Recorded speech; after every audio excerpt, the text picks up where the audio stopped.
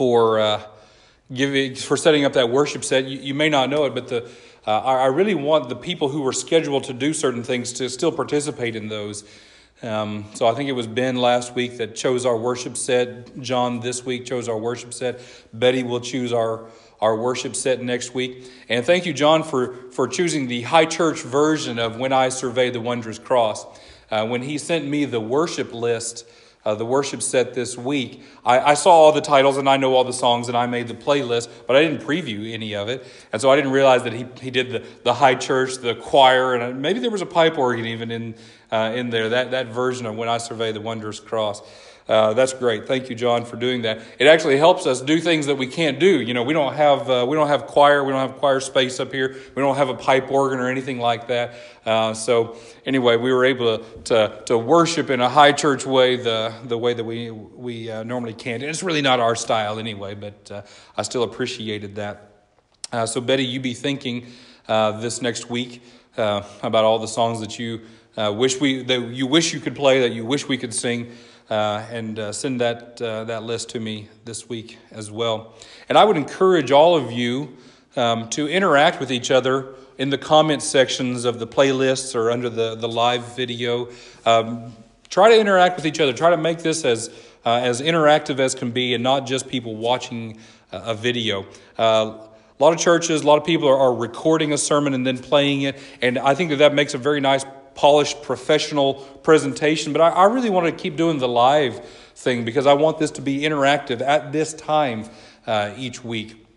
So anyway, there's that. And in keeping with trying to keep things as normal, usual as we can, next week we're going to take communion. So there will be a communion portion.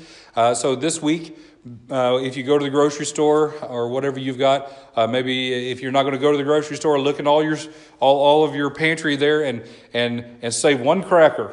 Save one cracker for next week. And it can be any cracker you want. It can be a better tasting cracker than we normally use here. You can use whatever bread you've got and use whatever juice you've got. If you've got juice, if you don't have juice, if you go to the grocery store this week, be sure to get a little thing of juice.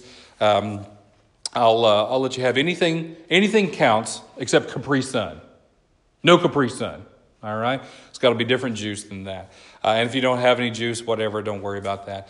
Just take some water. I'll give you permission to do that. Jesus changed the water into nice grape juice, didn't he? So anyway, you can take whatever you've got, and we'll still remember the Lord's sacrifice next week in communion. Okay? So be prepared for that next week when you join us.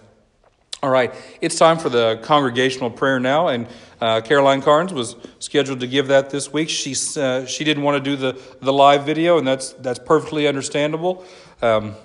And so she sent me this adaptation from the Book of Common Prayer to pray with you. So please bow your heads and let's pray together now.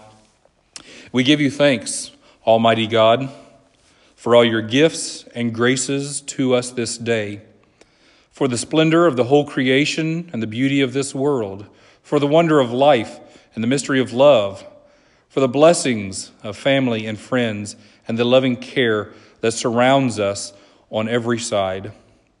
Deliver us from the service of self alone, that we may do the work you have given us to do, in beauty, in truth, and for the common good, for the sake of the one who comes among us as one who serves, and who lives and reigns with you and the Holy Spirit, one God now, forever.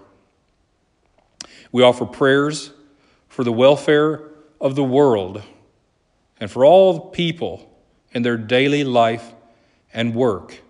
And right now we know that all of that has been disrupted. So Lord, give us new daily life and work to do, a new rhythm, a new routine, new work, new tasks if we cannot do the tasks we had before. And we offer prayers for all who hold authority and for all who work for health and peace. We pray for doctors. We pray for nurses. We pray for CNAs, people who work in nursing homes. We pray for caseworkers. We pray for the food pantry workers. All those, Lord, who are trying to contribute to the health and peace of our community. And we pray for all who suffer and for all who remember and care for them. We pray, Lord, especially this week for some of those in our midst. We pray for Tina Padawan, who has just gone through a very delicate surgery. And we pray that you will strengthen her, get her back to recovery. We pray for those who are still going through cancer treatment. And Diane comes to mind, Maggie Carter, others, Lord, who are going through cancer treatment. Lord, please heal them, strengthen them, bolster their immune systems, Lord. We pray also for the United States, who is experiencing this quarantine and this infection. We pray for Italy, Spain, Iran, other countries whose numbers of infections and death rates are going up. Lord, have mercy. Christ, have mercy. Give us the hem of your garment so that we can touch it and be healed. And we pray for all those in whom we have seen Christ this day, those who are serving in our worship service in joy and in sorrow. I thank you for those who have commented, those who have contributed. Thank you for Stacy. Thank you for Sam. Thank you for Caroline. Thank you for John. Those who have contributed to our worship today. Help us to do these things in joy and even when we have sorrow. And we end, Lord, by giving thanks. Thanks be to God, Creator, Redeemer, and Giver of life. And we go in peace to serve you, Lord. And may the grace of the Lord Jesus Christ go with us all. And may those to whom love is a stranger find in us generous friends. We pray in Christ's name. Amen. All right. So open your Bibles, please. Open your Bibles to Luke chapter 19. Luke chapter 19. We're entering the Easter season, and today is not one of those holy days. Holy Week starts next week on Sunday, and it's Palm Sunday, and then after that, Friday is Good Friday, and we'll still have our Tenebrae service here, just like we would have, and it'll still just be online like this, and then we'll have Easter after that. And I think we should all brace ourselves for the idea that we cannot get together for Easter this year. Maybe something will change. I have no idea. I hope so, but if it doesn't, we'll still just meet like this on Easter. And if that's the case, what we'll do is once everything is over, once everything is back to normal, once we can gather again like this, we'll get together as a church and we will declare Easter on some certain day. We'll declare Easter in June. We'll declare Easter in July.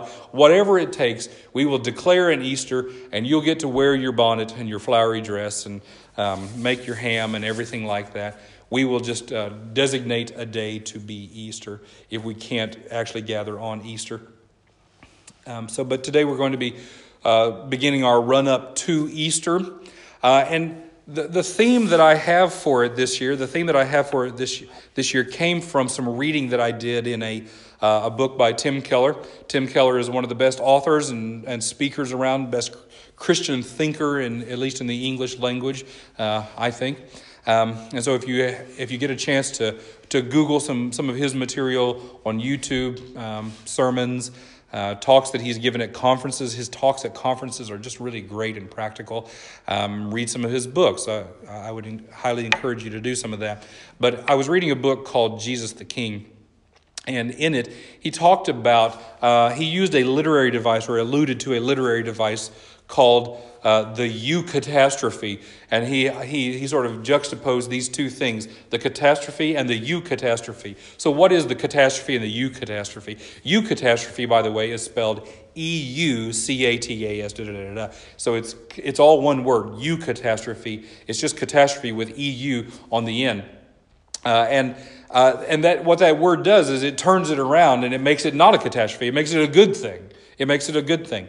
So there's the catastrophe and the Eucatastrophe, and you'll remember it. It's in the gospel, and any movie or other story that has ever been written in English that uses a catastrophe and a Eucatastrophe really is an allusion to the cross and the resurrection. it is a reference to Christ. My father-in-law has said it many times, and he's probably not the first person to say it, but he's the first person I heard say it, is that any great story just reflects the greatest story ever told.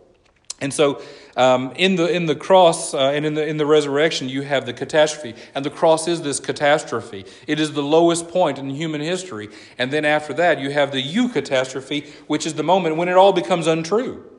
And so you'll find in certain movies, maybe an action movie, just think of the greatest action movie, there's some sort of big war going on, some big battle. And the hero, the guy that was going to save us all, was in the plane that went down, or he was in the building that collapsed, or he fell off the cliff, or whatever. And everybody else who had been putting their hope in him now is at the lowest point they could possibly imagine. They're at the point where they say, oh no, we're all going to die. If he didn't make it, none of us can make it. Something like that. And then all of a sudden, at this lowest point, when everybody is sitting around lamenting and talking about how they wish things had been different, then guess what? He emerges. You see a hand come out of the burning building or over the cliff, something like that. And all of a sudden, he's alive again. The hero's alive again, and hope is alive again. And we come back, and the great victory is won. Tim Keller would be proud of me because I'm going to quote Lord of the Rings. He's a big fan of Lord of the Rings and The Hobbit. But you remember at the very end of Return of the King, when Aragorn and all of his folks, all the folks of Middle-earth, come to the Black Gate, which is the entry into Mordor, the hellish land of Mordor. And Frodo is in there somewhere, and he's going to take the ring and throw it into the volcano and destroy evil for good. But obviously, Frodo is not there yet, and we need to buy him some time. So Aragorn says, what we're all going to do is we're going to sacrifice ourselves so that he can finish his job. We're all going to die, and he's going to be able to finish the job. And we won't even know if the job gets finished or not. Well, on the inside of Mordor, Frodo and Sam are going through their own catastrophe. It looks like Frodo is not going to throw the ring into the volcano. It looks like Gollum is going to get the ring. It looks like Sauron's going to get the ring. It looks like all these terrible things are going to happen. And then Aragorn, back out here at the Black Gate, he just takes out his sword and he looks at the people and he says, for Frodo. And he starts running, and everybody starts running after him, and they get surrounded by this incredible army and that's just about to annihilate them. And then all of a sudden, the ring is thrown into the volcano, and everything is, all evil is destroyed. And all of the armies that were about to destroy them are all swallowed up in the earth. It was the absolute lowest point. We didn't know if the ring was going to get destroyed. We didn't know if Aragorn and everybody else, all the heroes there, were going to get destroyed. And then all of a sudden, the catastrophe that was, or that was about to be, is all of a sudden over. And it is the greatest moment of triumph. Evil has finally been destroyed.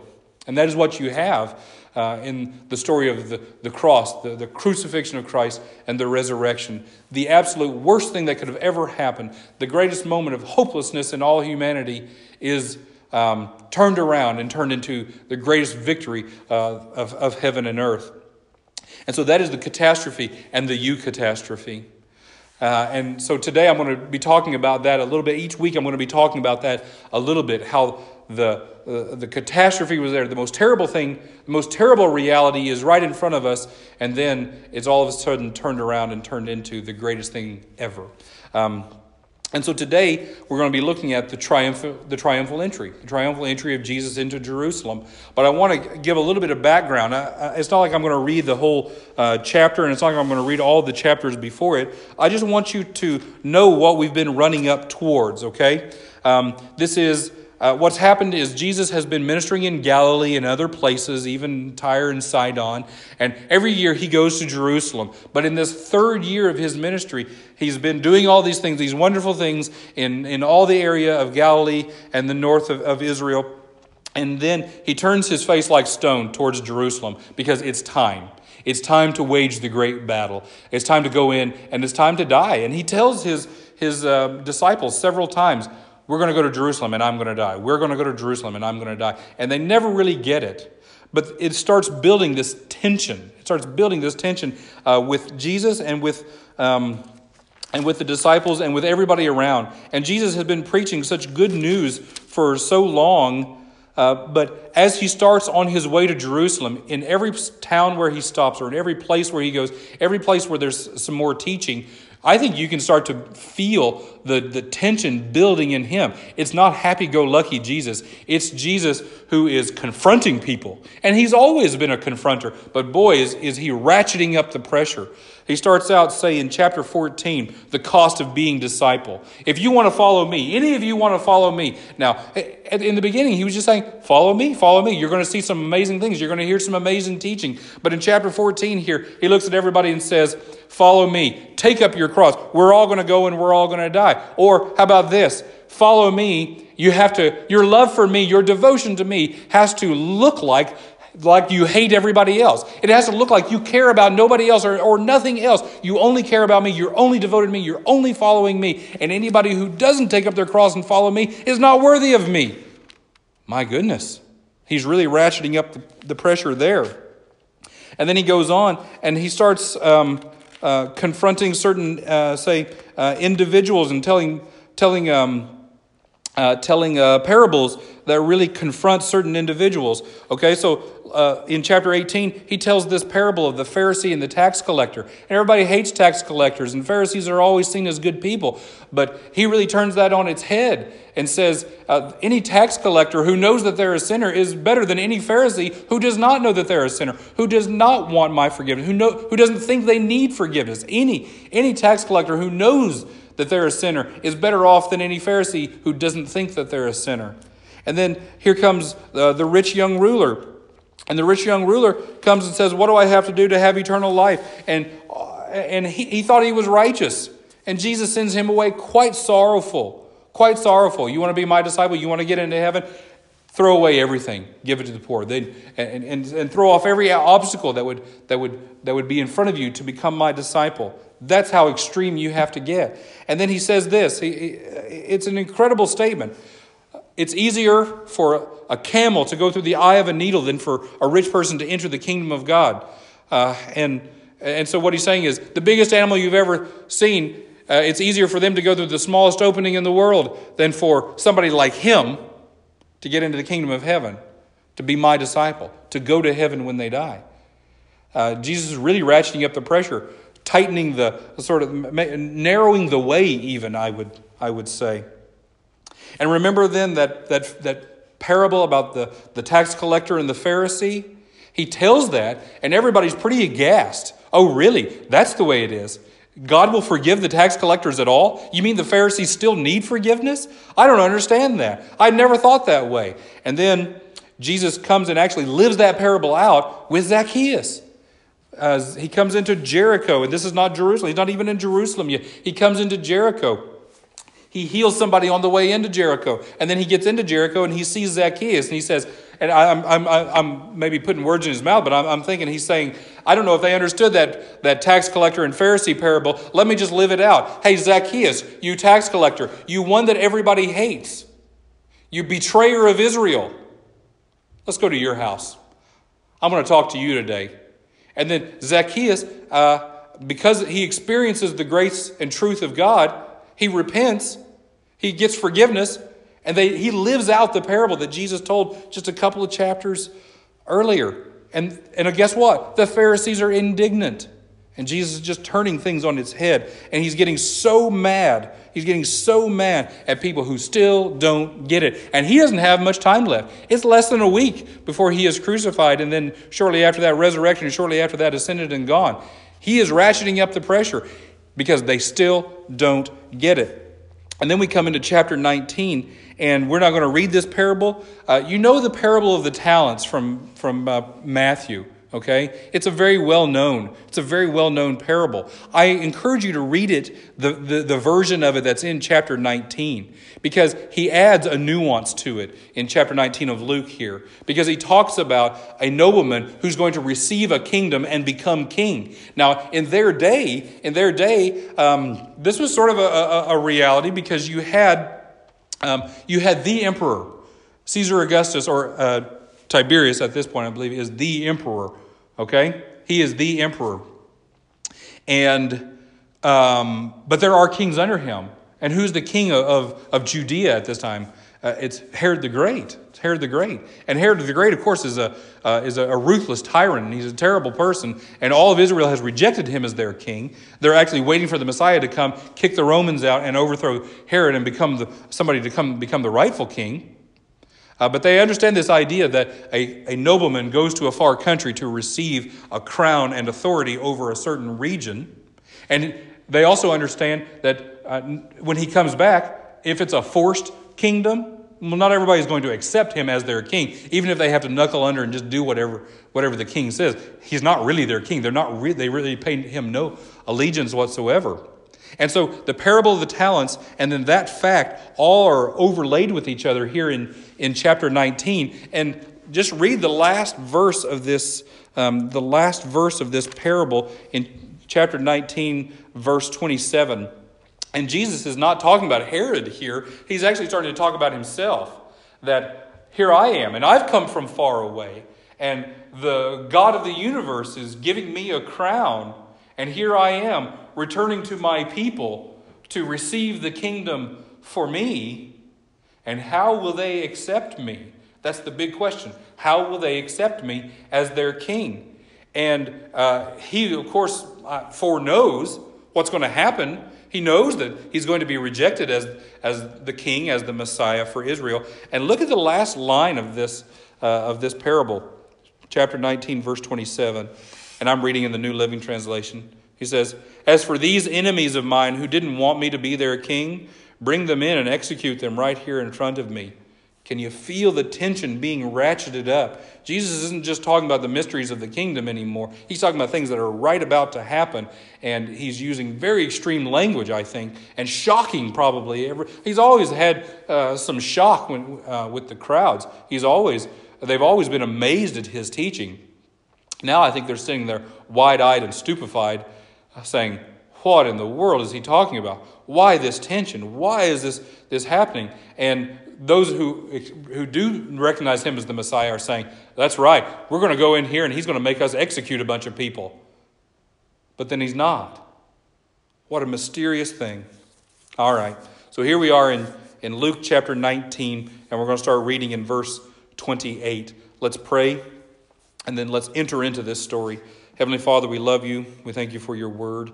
Help us to see the story and enter into the story. See ourselves in the story, in the crowds there that day. Teach us, Holy Spirit, what we need to be learning from all of this. In Jesus' name, amen. So starting in verse 28, after telling this story, Jesus went on toward Jerusalem, walking ahead of his disciples. As he came to the towns of Bethphage and Bethany on the Mount of Olives, he sent 2 disciples ahead. Go into that village over there, he told them. As you enter, you will see a young donkey tied there that no one has ever ridden. Untie it and bring it here. If anyone asks, why are you untying that colt? Just say, the Lord needs it. So they went and found the colt, just as Jesus had said. And sure enough, as they were untying it, the owners asked them, why are you untying that colt? And the disciples simply replied, the Lord needs it. So they brought the colt to Jesus and threw their garments over it and for him to ride on. As he rode along, the crowds spread out their garments on the road ahead of him. When he reached the place where the road started down the Mount of Olives, all of his followers began to shout and sing as they walked along, praising God for all the wonderful miracles they had seen. Blessings on the King who comes in the name of the Lord. Peace in heaven and glory in highest heaven. But some of the Pharisees among the crowd said, Teacher, rebuke your followers for saying things like that. He replied, if they kept quiet, the stones along the road would burst into cheers.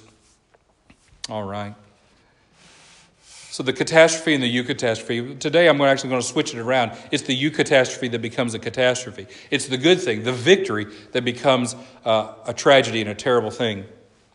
What we have here, it starts out with this great celebration. And this entourage that Jesus has is people who have followed him all the way from Galilee all the way down here. And they've seen miracles along the way. And they've heard great teaching all along the way. And his entourage from Galilee is just growing because people are going anyway. Might as well travel with Jesus, the greatest rabbi that there is. And you'll see amazing things and you'll hear amazing things all along the way. And then as they get to the Mount of Olives, I think it's interesting. I always think it's interesting when I see Jesus sort of stopping and pausing and saying, oh, the Father's got something for me to fulfill here. The Father's got something for me to do here.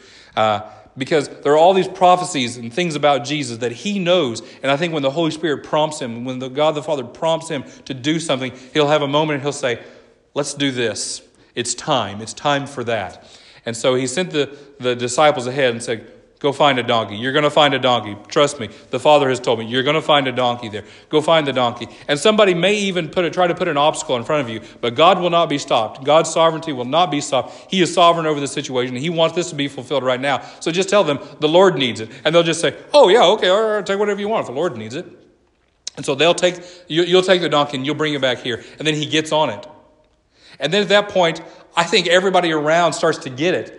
Because they know these passages. They know all of these prophecies in the Old Testament. And this comes from Zechariah chapter 9. And in Zechariah chapter 9, you have the Lord prophesying a great victory for his people. You have the Lord prophesying that he will topple all of the enemies and a new king will come, a new king will be enthroned. But that king won't be like all the other kings of the world. This king will be a gentle and loving king because all kings are oppressive people with a God complex, right? That every king they've ever experienced is just like that. But here, you're going to get a different kind of king. Humble, riding on a donkey. And so when Jesus comes to the Mount of Olives and they bring the donkey to him and he gets on it and they start seeing it because Jesus walked everywhere he went.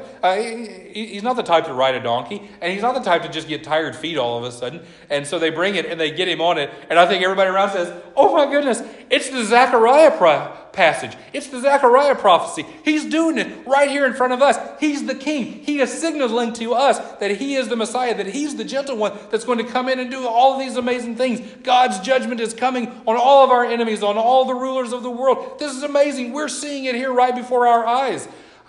So not only have they heard great teaching and not only have they seen miracles, they're seeing him do something Messiah-like. He is making a statement right here. I am the Messiah. I'm doing what the Messiah does. And so the celebration just gets riotous. And here they come. Here, all these Galileans praising the Lord, singing psalms with the one that they believe is the Messiah. And they're right. He is the Messiah. And here he comes into Jerusalem and they're saying, blessed is the King who comes in the name of the Lord. Peace in heaven and glory in highest heaven. Save, Hosanna, Hosanna in the highest. I love that word so much that one of my children has the middle name Hosanna. Because I want God to save. And I want her to carry the name of God's salvation with her everywhere she goes. And anytime somebody says, where did you get that middle name? It is an opening for her right there to share the gospel that Jesus saves. And then later, Jesus comes up to my type. And this is the thing that punches me in the gut so much. If you're not clergy, when you read about the Pharisees and Sadducees, you just think about very self-righteous people. But when I read about the Pharisees and Sadducees, when I read about the priestly class of people, the scribes and all that, it also has to hit me very personally because I'm clergy. They're clergy. And shouldn't the clergy see it before everybody else? Shouldn't the clergy know? Shouldn't the clergy understand? Shouldn't the Bible scholars all get it right? But it doesn't happen that way. In fact, I think in the Bible, it rarely happens that way. And so I often feel I'm in a dangerous position.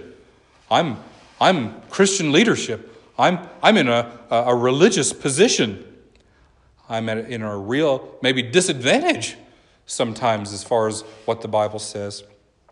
Because the Pharisees came up to him and they said, hey, peer, you're my peer. You're no better than me. I'm a rabbi, you're a rabbi, I'm a Pharisee, you're a Pharisee, blah, blah, blah. You and me need to have a talk because we're on equal footing. That's the way they see Jesus. And you need to stop this because this is only for the Messiah and that's not you. That's the way they see Jesus. Every time they approach Jesus, they see a peer, whereas everybody else who comes to Jesus sees somebody that they need to bow before. That is very important for clergy to remember. That when Pharisees and Sadducees come to Jesus, they either see an upstart who is below them or a peer who is like them. They never come to him and say, here is somebody I ought to bow before. Here is somebody who's higher than me. All the common people, everybody else, they see somebody that they should bow before. And they're blessed because they do. They're blessed because they'll listen. But the Pharisees, Sadducees, leadership types, clergy types, they come to him with condemnation. And Jesus tells them something.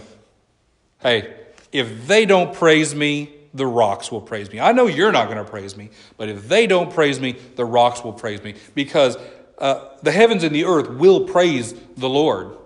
And if all the living things that I've created to praise me don't praise me, then the non-living things will praise me. And what a tragedy there. That is where we come from Eucatastrophe to catastrophe. The Eucatastrophe, the good thing, the high point starts at the beginning of this story. The one you've been hoping for is here. The thing you've been hoping for is now. The time you've been hoping for is now. Jesus is coming in. Why in the world would you reject him? The one you've been hoping for, praying for, hoping to see, waiting to see, asking God to bring into the world is here. And he's going to disrupt. You want him to disrupt. He's going to take the throne. You want him to take the throne. But then you have to find out how much you're willing to surrender. And maybe that's the thing that is the obstacle. When I find just how devoted and how humble I have to be before a king, maybe that's when the pride ticks up and the catastrophe comes. That the one I've been hoping and waiting for that's right in front of me, I reject. That can happen. It happened several times in the Bible. The rich young ruler, it happened. He came to Jesus knowing that here's the guy that has all the answers I ever wanted. But the catastrophe is he didn't like the answer. Remember when Jesus told the parable of the sower? You want things to sprout up. You want things to grow. You want things to produce fruit. But what about those worries and cares? What about the fact that you won't let yourself get rooted in the faith? What about those things? Those things turn into people who had some enthusiasm, had some belief, had some faith. But then, when Jesus really started to become Lord of their life, they decided, I don't want a Lord for my life. If it means giving up this, if it means changing this, if it means thinking this way, I don't know that I want a Lord of my life. And Jesus warns them, you can lose more than you thought you would if you reject the hope and the salvation that God offers. Because look at verse 41. As Jesus came closer to Jerusalem, he saw the city ahead and he began to weep. How I wish today that you of all people would understand the way of peace. But now it is too late, and peace is hidden from your eyes. Before long, your enemies will build ramparts against your walls and encircle you and close in on you from every side. They will crush you into the ground and your children with you. Your enemies will not leave a single stone in place because you did not recognize it when God visited you. You see, when you reject Jesus, when you rebuke Jesus, when you tell Jesus, hey, you've gone far enough, well, you start to lose. You start to lose more than you thought you would. And the center of the earth and the temple of praise right there, God had declared that if this city will not bear my name, and if this temple will not bear my name, then ouch, it will be taken from you. And so, embracing the Christian life, embracing Jesus as Lord, embracing Jesus as Savior and friend, that's a good thing. But after a while, if you cease to let him be Lord, if you cease to praise him, if you cease to let him transform your life like he wants to, then you will start to lose. And and you lose more than you ever thought you could lose from the beginning. So don't let something or someone steal your opportunity to praise. Do not let your own pride or your own addictions or your own desires steal your chance to be someone who is known as one who praises the Lord. And don't let a rock take your place. Praise the Lord. Abide in Jesus. When times are good, abide in Jesus. When times are hard, abide in Jesus. When Jesus is pushing you farther than you thought he would push you, abide in Jesus. Every time you are tempted to walk away because it's too hard, don't. Abide in Jesus. Abide in Jesus. Don't walk away. If you stay with him, if you abide with him, what does he promise in John chapter 15? He promises you'll bear fruit. Stick with me, you'll bear fruit. Surrender your pride, you'll bear fruit. Surrender your misunderstanding, you'll bear fruit. Surrender your addictions. Surrender the lifestyle that you have. You'll bear fruit. Put it all aside. Embrace me as king. Put me on the throne. Don't try to push me off the throne. Be humble and praise me in the good times and the bad. And the rocks won't replace you. The rocks will be jealous that you get to praise the Lord and they don't. Okay? This is the triumphal entry. Let Jesus enter triumphantly into your life. Keep him there. Abide in him. Cling to him. He will never leave. Praise him. Let's pray. Lord, we love you. We thank you that you have come into the world. You have come into our lives if we just believe in you. And Lord, help us to surrender all to you. Help us to surrender all pride, surrender all other desires, surrender misunderstanding. Surrender it all. Cling to you. Abide in you. And show us, Lord, just how we will bear fruit if we do. We pray that you'll give us the grace to make it through this week, another week in isolation, another week of social distancing. Lord, we pray for countries in the world where it's even harder. We pray for New York.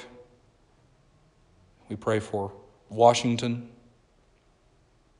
Lord, please help us to endure this time, endure it well, praise your name throughout. Help us to abide in you during this difficult time. And Lord, show us the fruit that we can bear during this time. We love you and we thank you in Jesus' name. Amen.